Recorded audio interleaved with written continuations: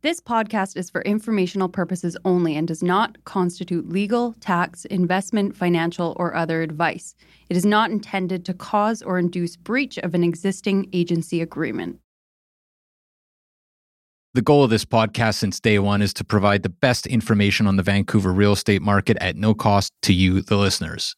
To that end, we'd like to thank the following sponsors. This podcast is sponsored by Marcon, a local family-owned and managed real estate development and construction company that's been around for nearly 4 decades. Marcon is not only committed to high-quality construction, but it also is making a positive impact in the communities in which it builds, all across the Lower Mainland. We want to highlight 2 incredible Marcon projects. Elmwood, a 38-story tower located at Burquitlam's most important intersection, Como Lake Avenue and Clark Road. This landmark tower will feature 335 condominiums, over 37,000 square feet of office and retail space, and almost 20,000 square feet of amenity space. Elmwood has been incredibly popular with 80% sold currently, but they still have a great selection of junior 1-bedroom all the way to 3-bedroom homes remaining. Check out marcon.ca/Elmwood for more. And Matt, we are also excited about Sohn House, Marcon's newest community in West Coquitlam. With 165 homes ranging from junior 1-beds to 3-beds, Sohn House offers the perfect West Coast aesthetic with a more nuanced Nordic-inspired design. Register today at marcon.ca/Sohnhaus. That's SOENHAUS. Or you can learn more at marcon.ca or follow them at Instagram at Marcon Homes. Marcon, building for life. Hello? Hello? Hello? This is the Vancouver Real Estate Podcast.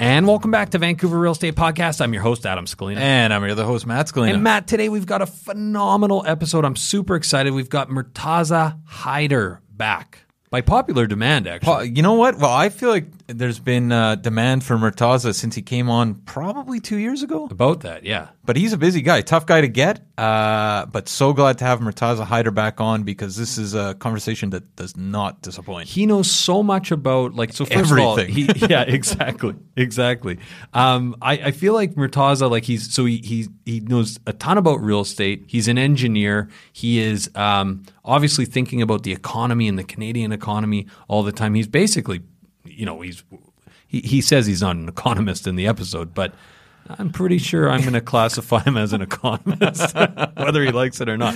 But he transportation expert. Yeah, he's a phenomenal guy. But he actually is a professor at the Ted Rogers School of Management at Ryerson University. He's also the director of a consulting firm called Regionomics, Inc., and he's, of course, the co-author of the Haider-Moranis Bulletin in the Financial Post. Yeah. Wears many hats and can basically speak about anything. I feel like we should have him back and just have random questions that he can explain. I remember explain actually to us and give smart views on. Well, that's the thing, and he has a way of explaining things in the most simplest form, which is a skill set. I remember actually in high school, a teacher had asked me to explain, and this was actually an exercise, but explain breathing to a Martian was the question. Oh, interesting. And how'd that go? Yeah, I failed miserably. The course, then the school. Then I got kicked out of school. No. No. Not only did I not pass that class, it actually, I spiraled. It ended my academic career. No, it was, but he's the type of guy that could explain anything to anyone in very, very simple forms. You're really going to enjoy this conversation with Murtaza. Very thoughtful guy for sure. Before we get to Murtaza Haider, we got a couple things to take care of. Yes. One is the elephant in the room. Right. Which is that Michael Jordan documentary on Netflix. Yeah, exactly. The Last Dance. I can't believe it. And it must be, it's popular on Netflix. It's popular in our network of people. We've been talking about it a lot. We've never talked about it on the show. but it must be like everybody must be watching this. Well, you said you walked by. Well, two funny things, right? A mutual friend of ours has now bought a basketball, and he's like an out of he's shape like 40-year-old guy, and he's like incapable of being a point guard. Yeah. He's dribbling down in the park. But you also walked by near your house the courts, and not only was there pickup games going on that usually are not happening, but they're also listening to 90s hip hop. Well, no, this is the thing. So we were walking down Union by the basketball courts. It was packed, like a standing room only. Bunch of guys, some of them good, some of them not Clearly so good. not playing basketball all the time. Exactly. And I was like, what, is that Mace? And turns out it was Big Pun. But anyways, But it was counting. we were watching the basketball, and there were some guys that definitely play, but there was a lot of guys that just watched that Jordan documentary, and now they're like, is there still hope? But No. it's an incredible documentary. It is. It is. It's funny. I'm not even a basketball fan, but this documentary, there's so many interesting parts. Yeah. Right? Yeah. It's also the way that they actually break it down time wise. You know, they're moving all over the place from the 80s to the late 90s, and it's beautifully done. I've been telling everybody, if you haven't watched it, you got to watch it. It's phenomenal. Well, I mean, Jordan cries. I didn't realize his dad got murdered. That's one thing. Oh, this is spoiler alert. Jeez. Well, happened in '94. yeah, but I actually it's made me kind of long for the simplicity of the '90s in this kind of weird way, because I've always thought of the '90s as When like suit pants were bigger. Well, Jordan's parachute suit, like that actually makes me think that Euro style might be going the way of the dodo bird. Like we're bringing back the big suits. I hope that's post-COVID suits. Yeah. I hope that's actually Parachute the case. suits. Yeah. No, I didn't gain any weight. My suits just got bigger. But I mean, one thing you say, simpler time. Like we were talking about his security detail. Right. And they're sitting in a room waiting before a practice or before a game, and they're all throwing a coin to see who can get it closer to the wall. Like Right. It's like they're so competitive, or he's so competitive. He's always in a competition. But That would be a game in the 90s. that's a game that's a pre-cell phone game. Yeah, that's something that you would do. Like, how do we kill a half hour here? Totally. Yeah. And I think that's the thing, is you kind of a friend of mine said that the other day he had said that it's crazy that he's got a young child, and he's like, it's crazy that just with the way Netflix is and everything else, my kid will never know that feeling of like sprinting into the living room because you know that it's coming back on after a commercial. Yeah, You know, like you're going to miss part of the show. You're going to miss part of the show, and all these different things that we grew up with that were commonplace, and that definitely made me long for a simpler time, for sure. I feel like if you haven't watched it yet, I feel like everybody's watching it, but it's definitely worth watching. Do yourself a favor. Kind of incredible. One of the last thing about it, but how he makes up Welcome back how he makes to the Jordan podcast. But how he makes up stories, how he fires himself up during competition. It's like, I don't even want to spoil that part, but it's incredible. Man, talk about drive. Anyway, one other thing before we get going here. Well, two things, actually. One is we are sponsored this week by Oakwin Realty. That is our brokerage, best brokerage in town. You know what they did for me this week? I don't know if you've received this yet. Big surprise. Oakwin actually, without me knowing, did an audit on my social media, anywhere I am on the internet, to make sure that I was compliant.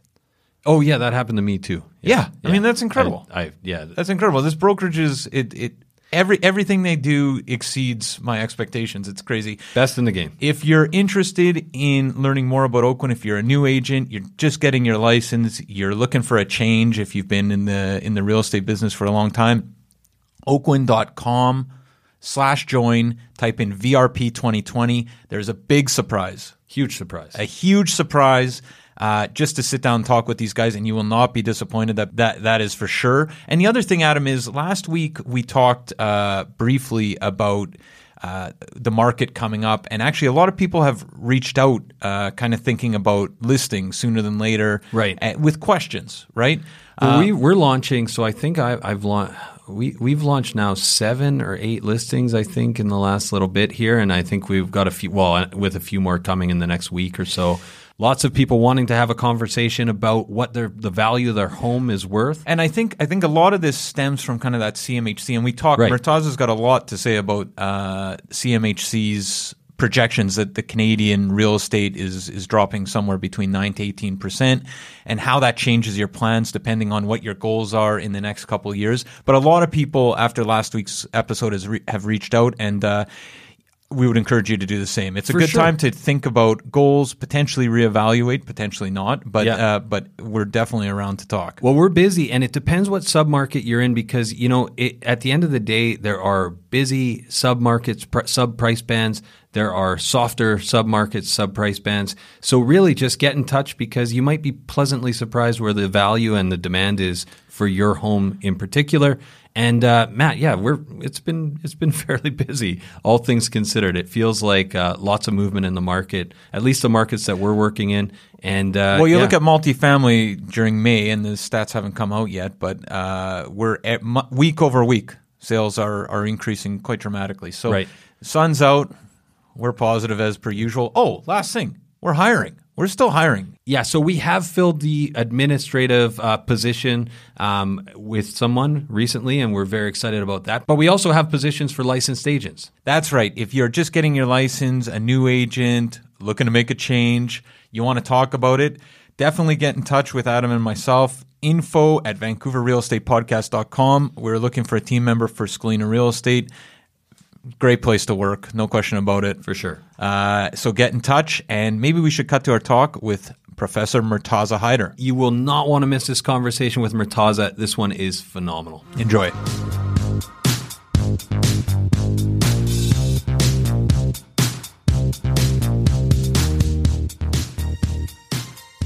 Okay, so we're here with Murtaza Haider, professor at the Ted Rogers School of Management at Ryerson, also the director of consulting firm Regionomics, Inc., and co-author of the Haider-Moranis Bulletin, featured in the Financial Post. How you doing, Murtaza? Thank you for asking. Doing well, given the circumstances.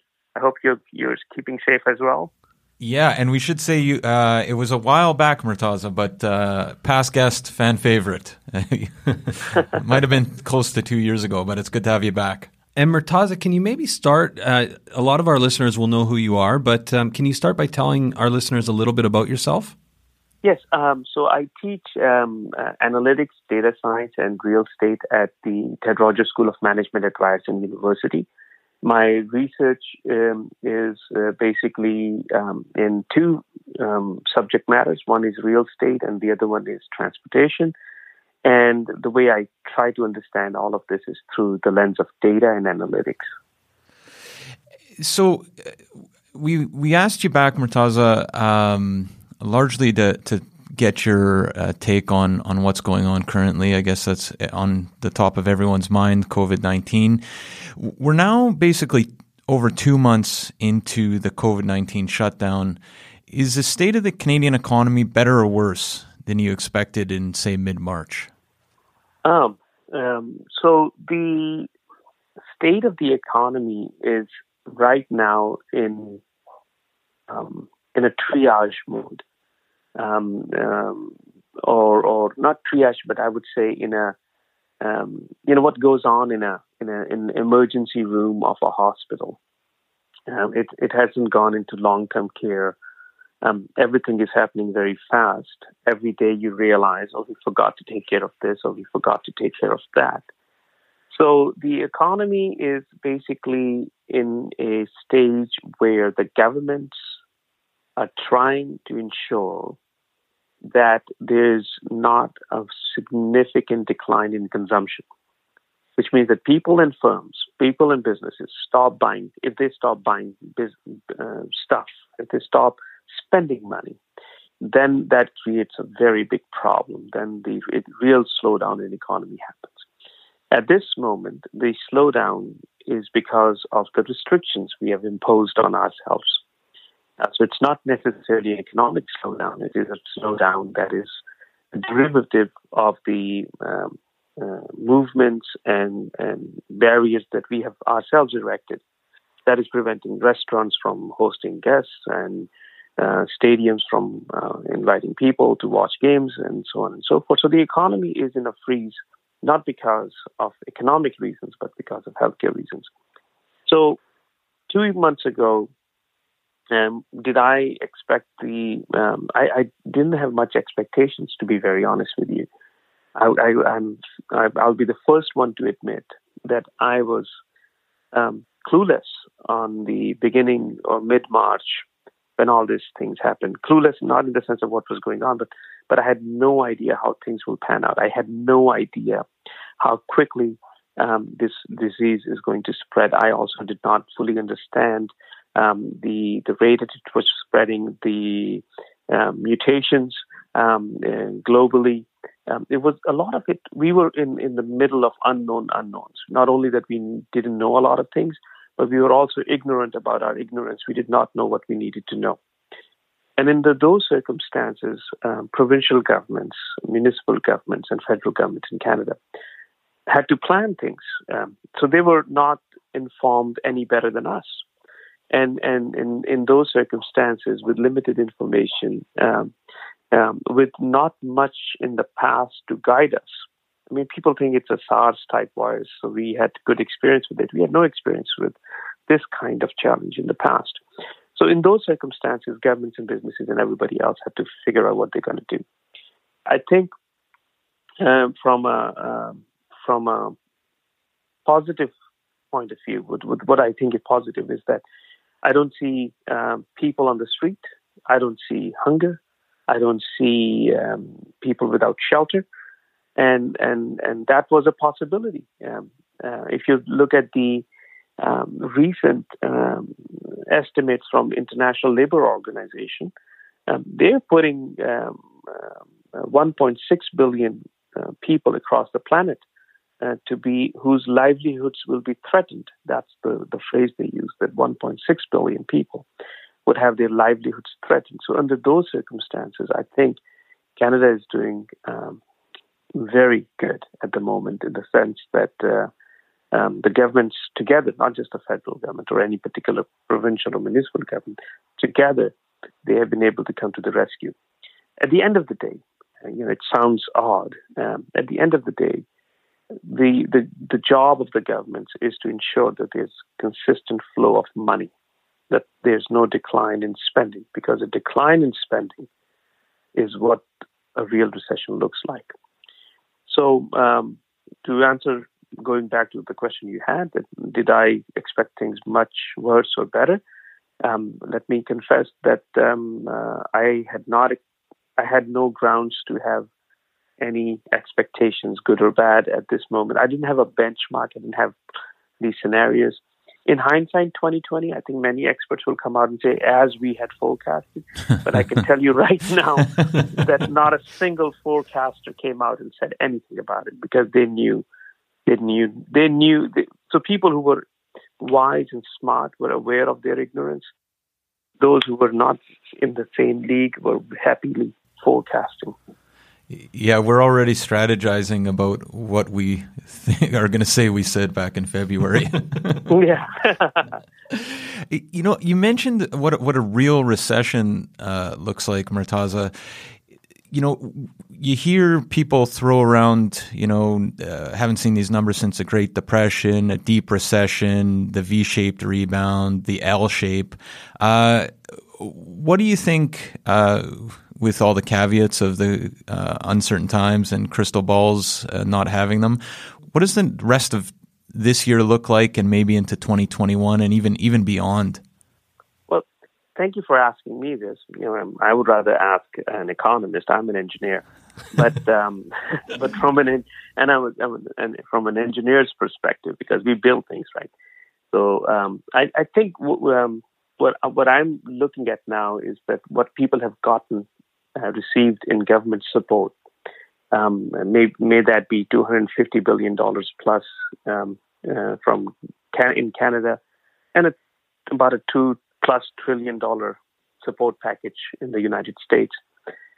All that money is not printed; it's borrowed money, right? This governments had to borrow. So this is called the sovereign debt, money that the governments have to borrow. So somebody has to pay that back, right? At the end of the day, like it's not that it's going to be forgiven. So going forward now that the initial shock has subsided a bit, and I can see people in some parts in Toronto and some parts of Vancouver, the moment they see sun, they are brave enough to run out and put all the restrictions aside. I think people are getting their feet back, their courage back, and they're getting back on their feet. So with this, I think the next 6 months will be about how to restart an engine, a large engine. It's like starting sometimes a snowblower. I mean, I'm using it in Vancouver, this example, but let me tell you that at the beginning of the winter, when you have got 2 feet of snow outside your house in Ontario or Quebec, you really are not 100% sure that snowblower is going to start again, right? Because it has been sitting there in cold in the garage, and then you go with hope, prayer, and some ambition. You try to restart it. Most of the time it does. Sometimes it doesn't, right? So that's just a snowblower. Now think of restarting an economy, right? So if you think restarting a snowblower could be challenging at times, I can tell you re-engaging and restarting an economy will have its own challenges. So how do you reopen? How do you phase this in while keeping your eye on the dashboard, telling you the rate at which new cases are being detected, so that you don't overdo it and have a sudden spike in affected individuals. So that is one challenge. How do you do this? Second challenge is the first thing that I mentioned, the sovereign debt. The governments have to start planning as to when they can ramp up the full economy so that money can start going back to governments and taxes. And they start thinking of, how are you going to honor those commitments? At the end of the day, I think the lenders of the last resort, institutions like IMF, would be able to help some governments because there is some ability for them to do that. But I don't think this would be a concern for us in Canada, but it would be a concern for many countries in the global south. Murtaza, maybe shifting gears to the Canadian real estate market, has anything surprised you about how the market has responded to COVID-19? Yes, I was surprised at the extent of decline in sales. I was expecting the sales to decline, but not by 70, 80, 90%. And I think the reason being people were very careful and concerned about the well-being of themselves and their children. So the first was so few things happened. People first were not willing to list their homes for open houses. So open houses are gone. And so buying and selling homes unseen becomes a challenge. Now, some people asked me in an earlier interview a couple of months ago, do you think people will buy a house unseen? And I said, look, I come from South Asia where people have married spouses unseen. And we continue to do that through arranged marriage. We trust our parents, right? So buying a house unseen doesn't seem that odd to me, at least. But I can see others could be concerned, right?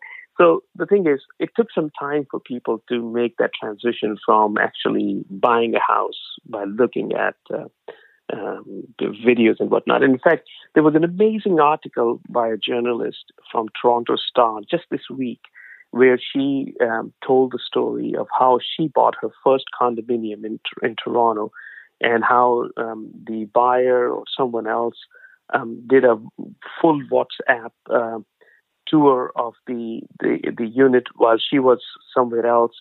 And she said, every closet space, every nook and cranny she saw, opened everything remotely. So that transition took some time, and as that transition was happening, people were afraid for two reasons. Number one, that they couldn't see the property. Number two, then everybody becomes an economist in times of crisis.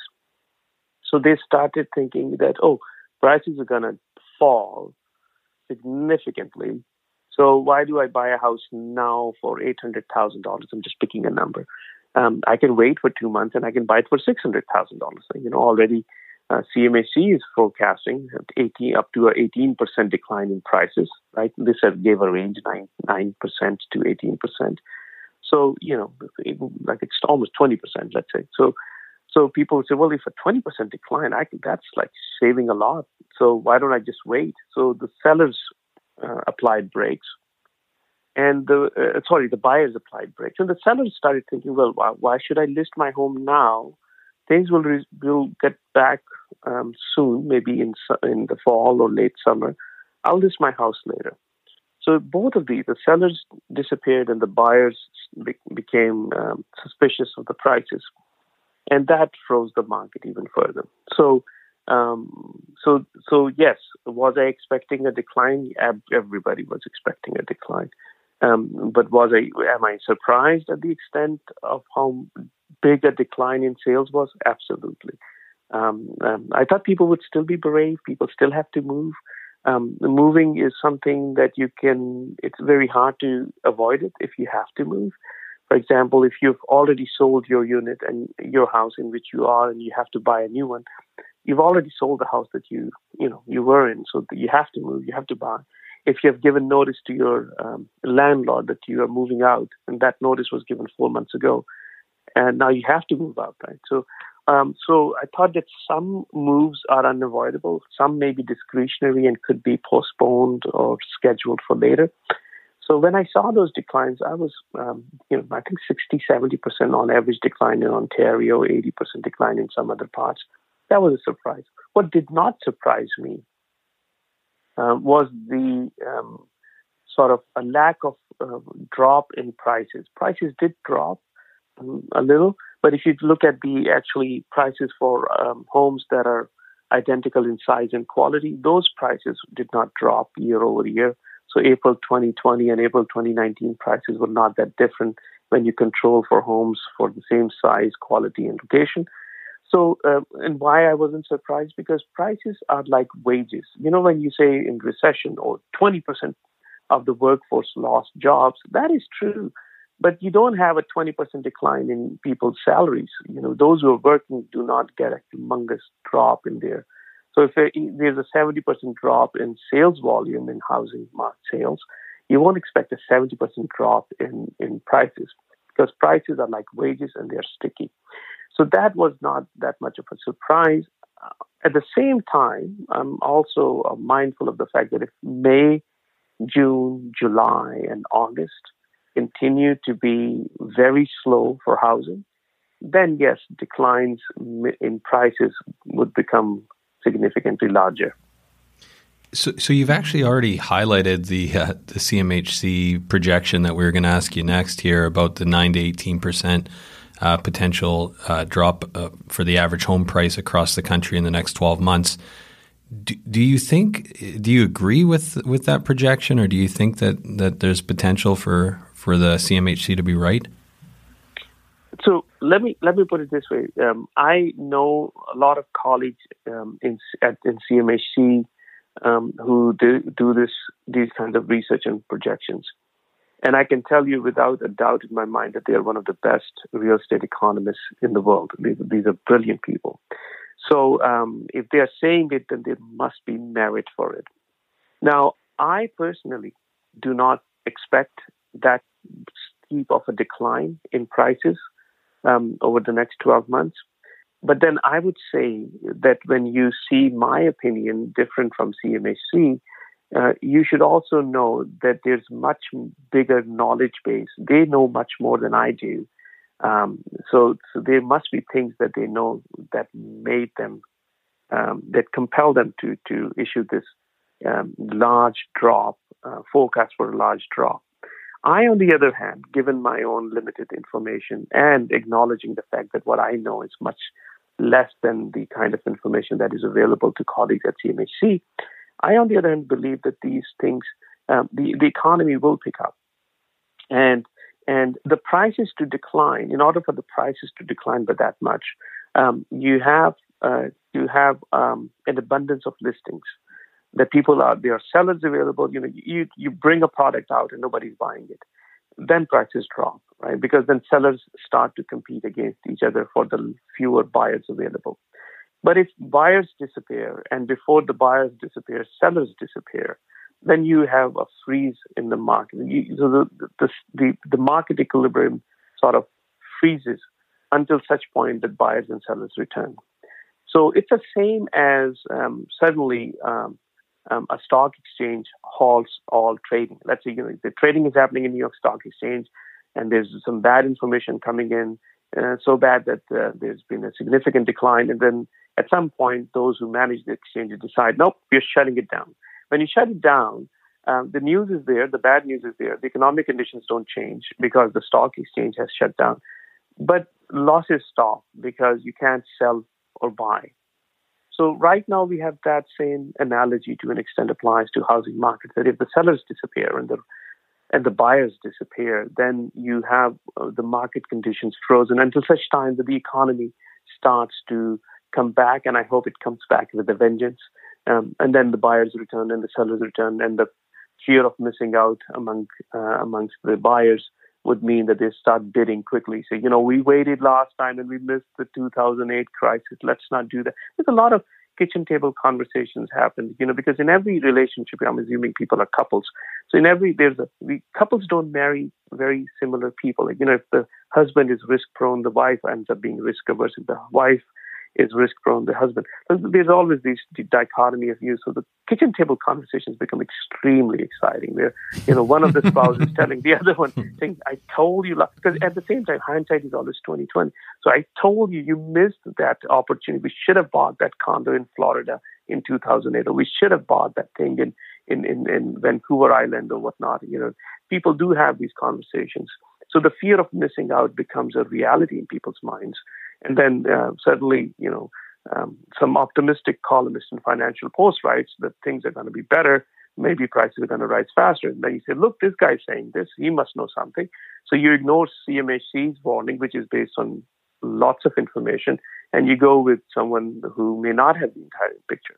At the end of the day, I think the markets have to resume, because the kind of credit or the kind of borrowing governments have done and to sustain these $2 trillion handout in the U.S. and $250 to $300 billion support packages in Canada, the governments have to put the economic engine back to work at over capacity. Why? Because without those tax revenues coming to them, how would you be able to deal with the sovereign debt that has accumulated? So there will be a vested interest in getting the economy going. And when the economy gets going, people start getting confident. They start buying and selling homes. So the question is, do I expect the prices to fall by 18% in the next 12 months? I don't, but I have the greatest respect for people who think it could happen, because I know they know much more than I do.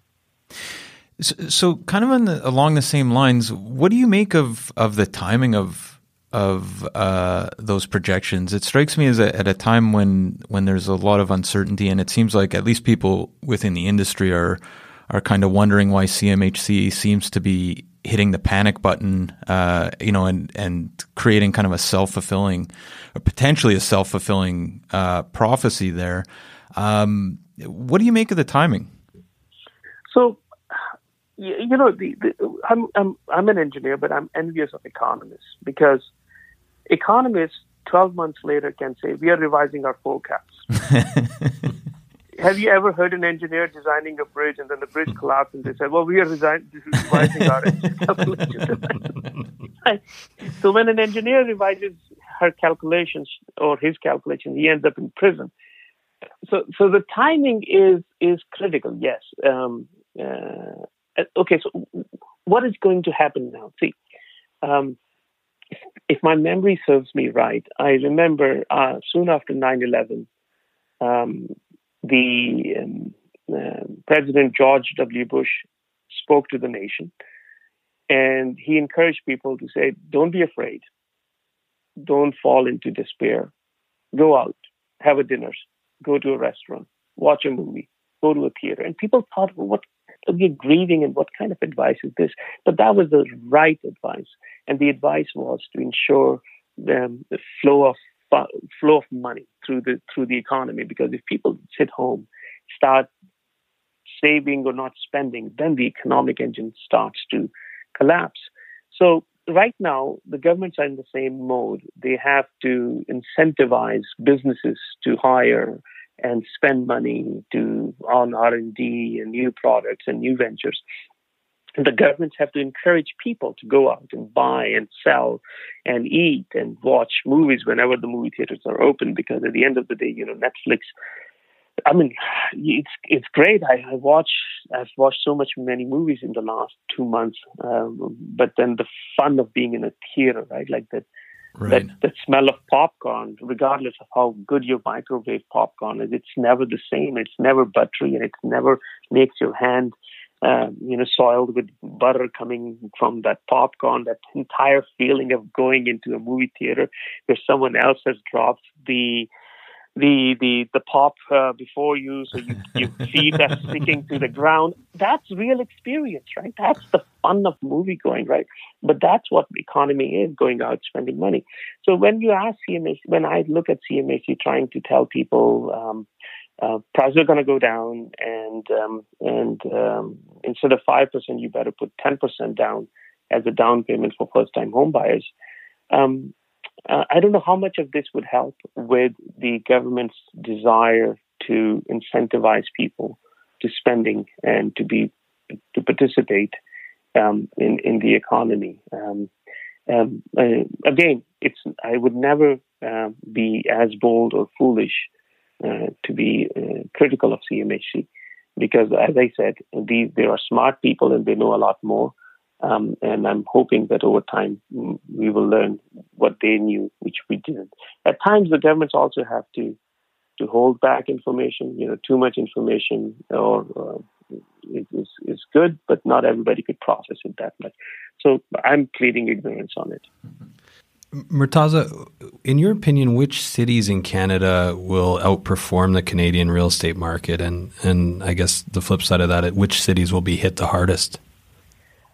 Very interesting question. So the idea of outperforming the Canadian housing market would be to say that your housing sales activity resumes faster, and that the appreciation in prices and the prices start to appreciate over time.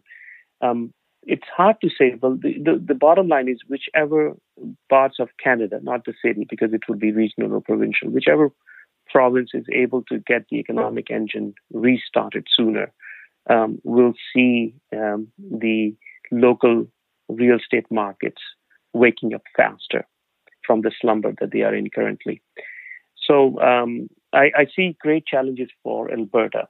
I think we have collectively done injustice to Alberta, and the Albertan housing market is one victim of what has happened there, because we have prevented the province from exploiting the resources it has, resulting in massive slowdown in economy, and that has a direct impact on all markets, including housing markets there. So I see challenges for Alberta continue to be as long as they are unable to exploit the resources that they have. I see challenges in the parts of maritime provinces where there may be a slowdown, but I'm not sure there. I think I think Ontario may lead the recovery, because I don't expect, I haven't seen much serious damages done to the economy. But the unknowns are still there. Vancouver, like when you want Vancouver to outperform, then you have a very sizable segment of the population in Vancouver. I don't know how big or small it is, but it's sizable, that wants the housing market to further weaken in Vancouver, because they think if housing prices are down, they'll be able to buy it, but I highly doubt it. They will never be, as people will not be able to buy housing because prices came down. Once your housing becomes unaffordable, if your financial circumstances don't change significantly, a drop in prices will not enable you to transition from rental to owner. But having an affordable rental market is critical for a just and equitable society. I don't think ownership is tied to it, but people having the right and the ability to have sufficient shelter, which means rental market should be affordable for all, not just for a few.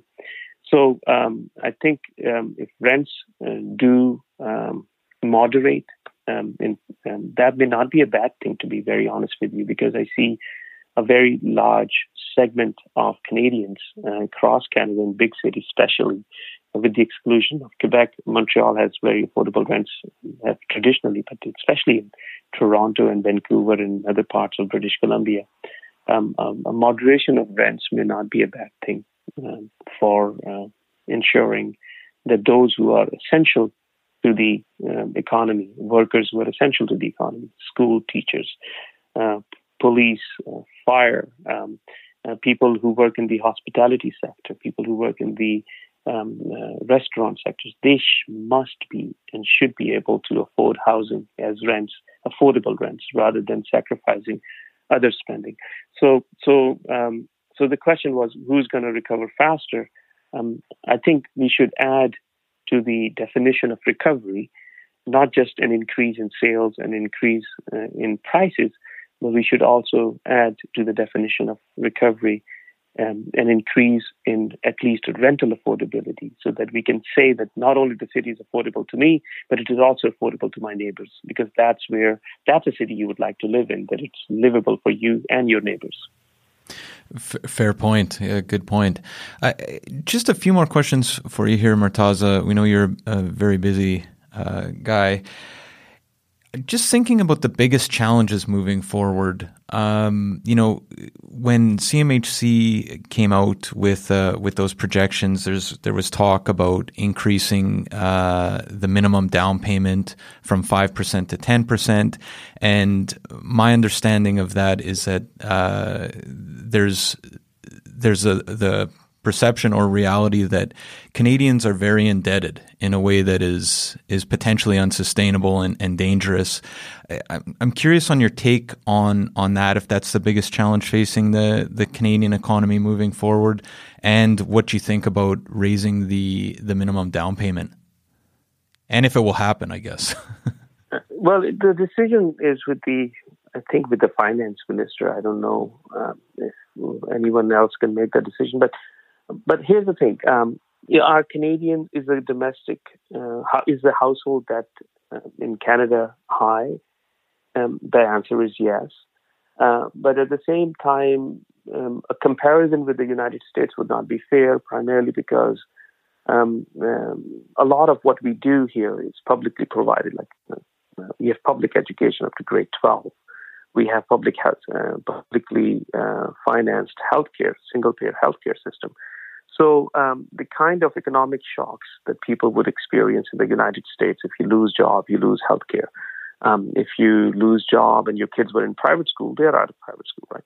So those kinds of shocks were not prevalent in Canada, which means that people are sort of buffered by the social security nets that we have established.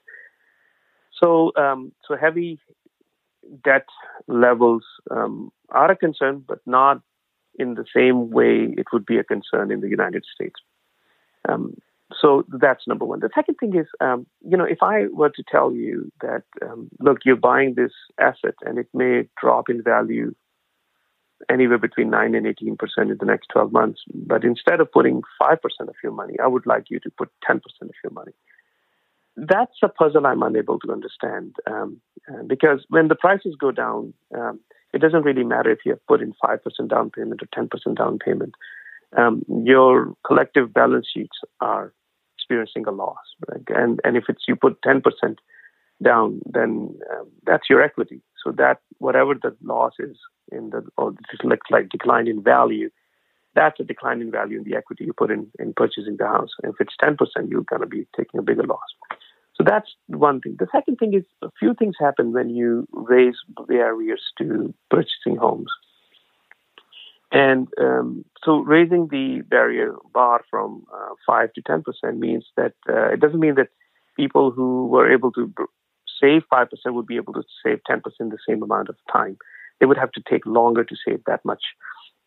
Because we have just, let's say, 5%, if 5% meant saving $20,000, then 10% means saving $40,000 for the same house. So people would be saving for longer periods, which means that whatever the current status quo is, if they are renters, they will be renters for longer period. If they are renters for a longer period, and that transition from rental to owner is delayed for a large number of first-time home buyers, then it would increase pressure in the rental space, where rents would not moderate, even in the case of a pandemic, if the number of movers out of rental into ownership is reduced. The second thing, which I said earlier, is that in a case of a pandemic-induced recession, the goal is to circulate funds. The goal is to motivate people to go and spend money. But if you raise the bar from 5% to 10%, asking people to save $20,000 more, that $20,000 is not going to be spent in the economy today, tomorrow, next month, next week, because the household would say, well, I'm going to save this $20,000 because I have to buy the house. I cannot buy it because the minimum down payment has been increased. So that $20,000 will not be circulating in the economy. So that would be against the intention of the governments to induce spending. So that would be actually counteracting the policy. So these are the things. At the same time, if you're a city that is, if you're a person who cannot raise 10%, and you say, well, this is it, $20,000, that's all I can do. I don't have the ability. So they say, okay, if I cannot buy this house here, where can I buy something? And often where you can buy is something remote, like, it's not Vancouver proper. It's probably Surrey or beyond Surrey.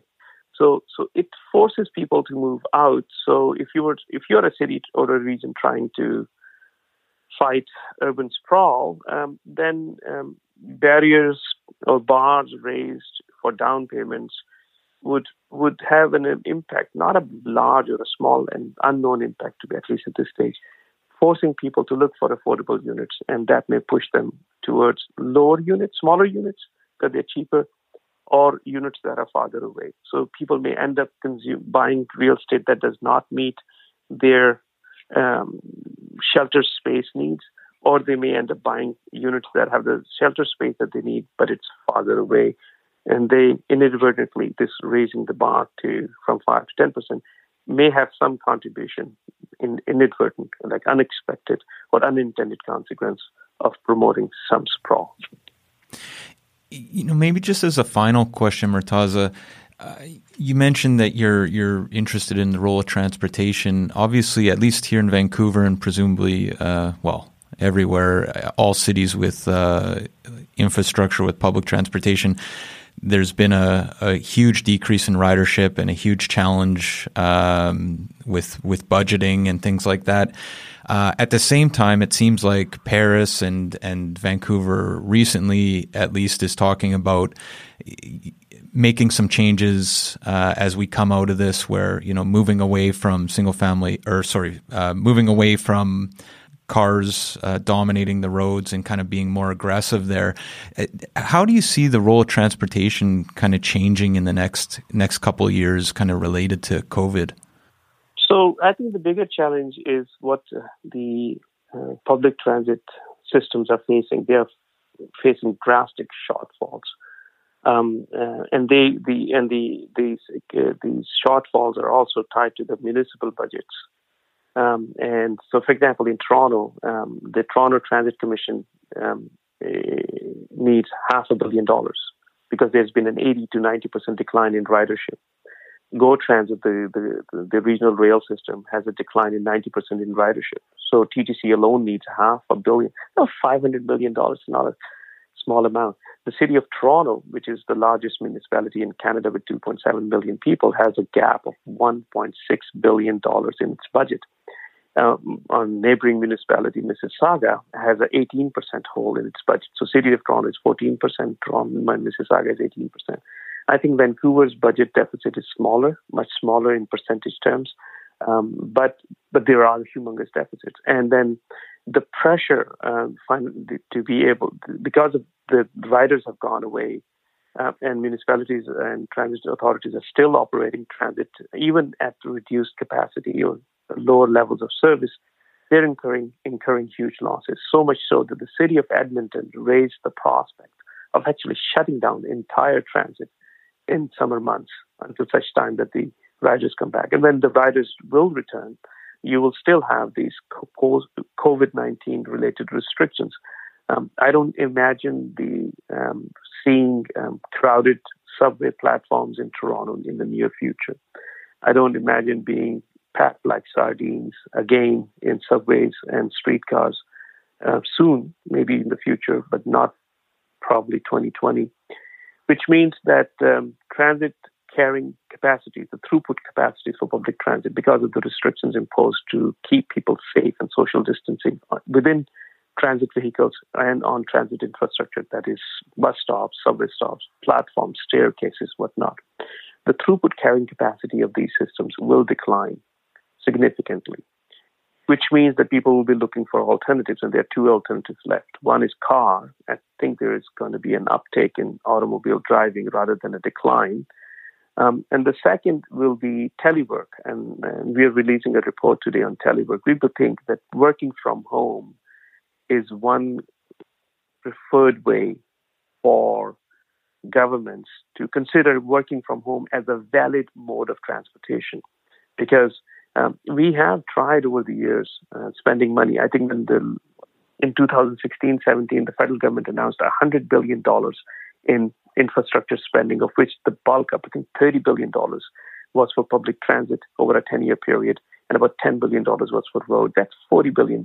And you can add another $40 billion from respective provincial governments, maybe another $10 billion from municipal governments, and you get a very large number. And when you spend all this money on building roads and transit systems, 10 years down the road, you interview me and you'll say, well, how come we are still congested, right? There's a gentleman, a professor by the name Anthony Downs, who wrote a book earlier titled Stuck in Traffic. And then 20 years later, he wrote a follow-up to the book saying, still stuck in traffic, right? So I can tell you, when we have this conversation 10 years down the road, we'll be still stuck in traffic. Because the growing cities have result in the increase in demand for mobility that outpaces the ability for us to build infrastructure that is needed to meet the demand that existed yesterday, let alone that exists today or will exist tomorrow. So that catch-up will never happen. It hasn't happened for any city in the world. Forget about us. We don't have that much transit, but New York does. So does Berlin and London in England and Paris. But they are congested cities as well, no better than us. So people will tell you, urban planners, that you cannot build your way out of congestion if you build more roads.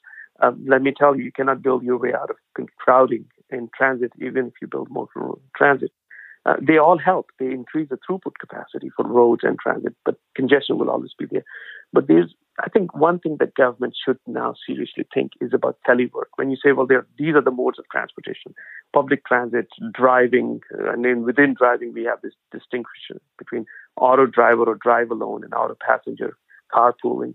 And then we have non-motorized modes, bike and walk. Well, let's add telework to it, because right now, there's been a significant, dramatic increase in telework, which was around 12% of the people were working from home before COVID-19. And in the end of March and early April, that number jumped to 40% of the people working from home. That could have dramatic impact on people's ability to work without being stuck in roads, in traffic, or packed like sardines on crowded platforms in public transit. So I think for transportation, in addition to public transit, I think one thing, if I have to advise governments, I'd say save public transit now, because if you don't save it now, because their losses are in billions of dollars, when the economy resumes and you're able to relax or suspend these COVID-19 restrictions, then transit should be there to allow people to work and go to work. 70+% of the people who work in downtown Toronto, that's an employment hub of about 450,000 people. 70% of those who arrive for work in downtown Toronto arrive by public transit in the morning rush hours. Right? So you understand how critical it is for these employment hubs to function based on transit. But at the same time, if that's not going to happen, if our throughput capacities on public transit and roads is going to be compromised for a long period of time, then let's add telework to the mix, because that will enable people to be equally productive, at least in the knowledge economy sectors of the economy, and be productive. There was a report done in Toronto, in Ontario, that said, rather complainingly said, that there are 500,000 empty bedrooms in Ontario, and we are overhoused. Actually, I think now with telework, I think those 500,000 or 5 million, I think it's 5 million, those 5 million bedrooms, that's the home office this economy needs to get us going through 2020. Valid form of transportation. I like that's an interesting idea. So we're going to release a report. I'll share it with you.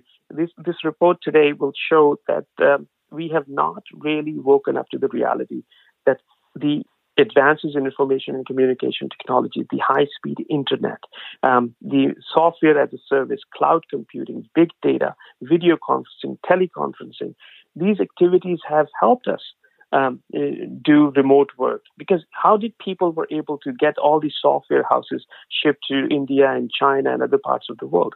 Because of this technology. So we have done amazingly well in working remotely, but then remote was not in suburb here. It was in India or China.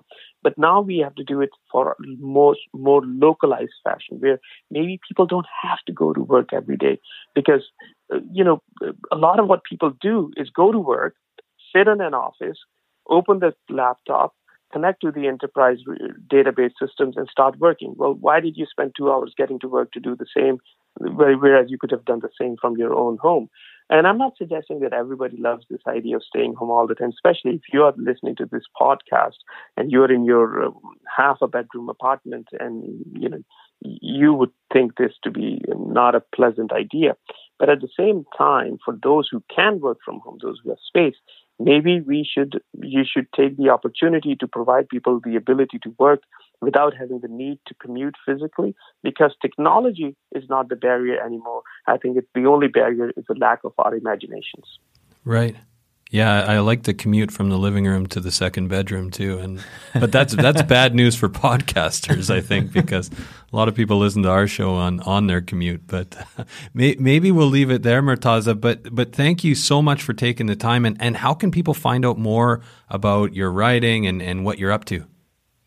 So the best way to find out is to find us, Haider Moranis Bulletin.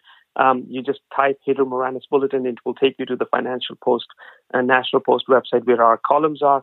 Or we encourage you to visit urbananalyticsinstitute.com, which is our institute at Ryerson University. So urbananalyticsinstitute.com, where we release our largest studies, one of which will be released soon, on telework and its impact on housing and its impact. Because we are arguing that with telework, if you can work remotely, then you don't have to be competing for expensive housing in the expensive marketplaces. You can actually be a little farther away. So anyway, two places to look for us is Haider Moranis Bulletin on National Post and urbananalyticsinstitute.com at Ryerson University. Fantastic. Well, thanks so much again, Murtaza, for your time. That was at least gave me a lot to think about. I'm sure it will give all of our listeners a lot to think about as well. My pleasure. Great talking to you.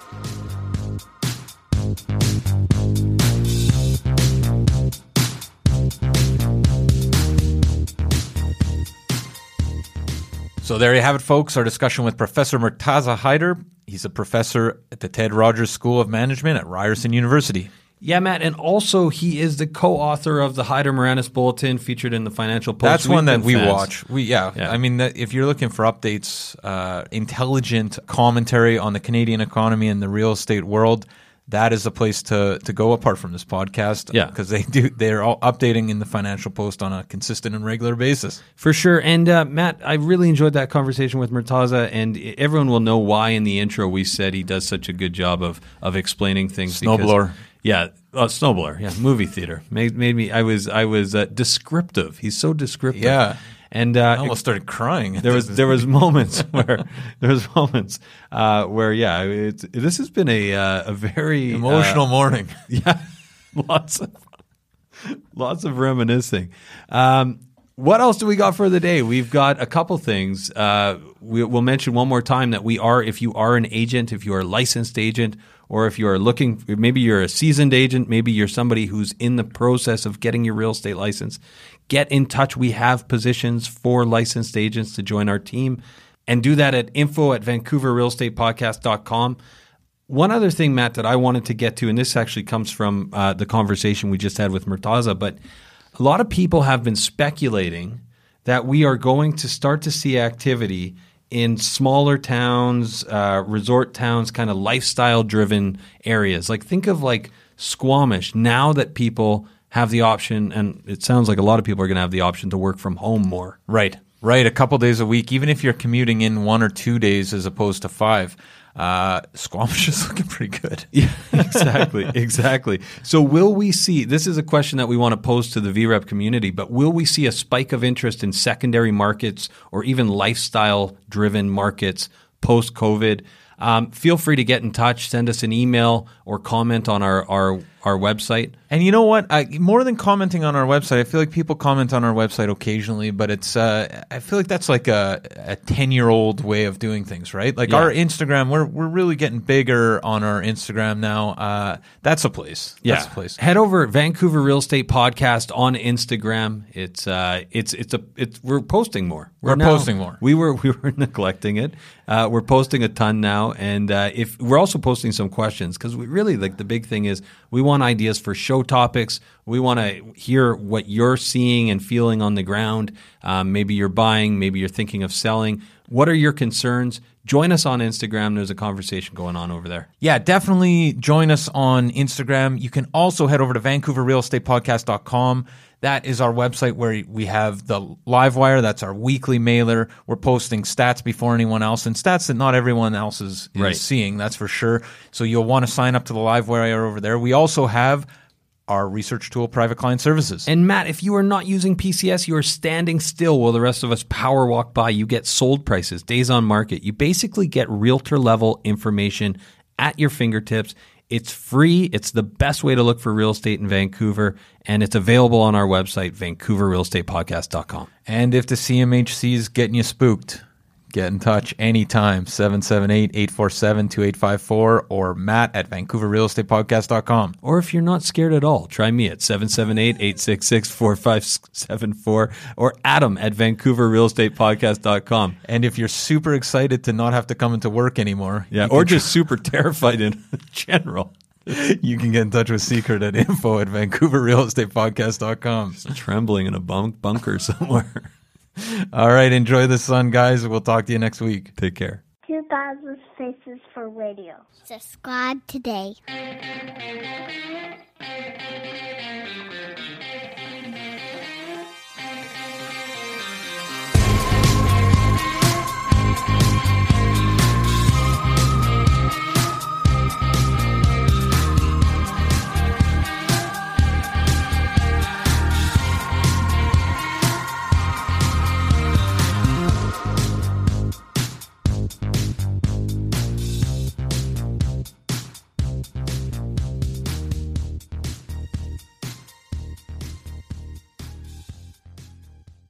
Hey everyone, pardon the interruption. We just want to take a quick minute to thank the following sponsors who make this show possible.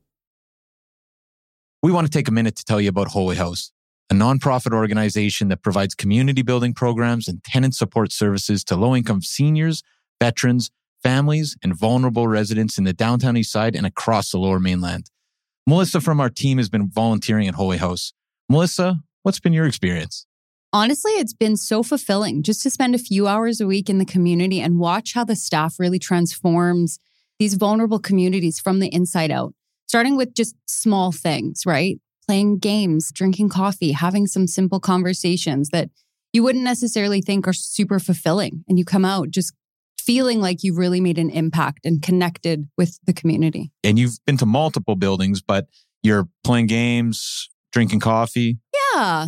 Serving food sometimes. And you made some friends along the way. And I've made some friends along the way. It's really helped me be more present, actually, in those moments of just, realizing how simple life can be to make an impact, right?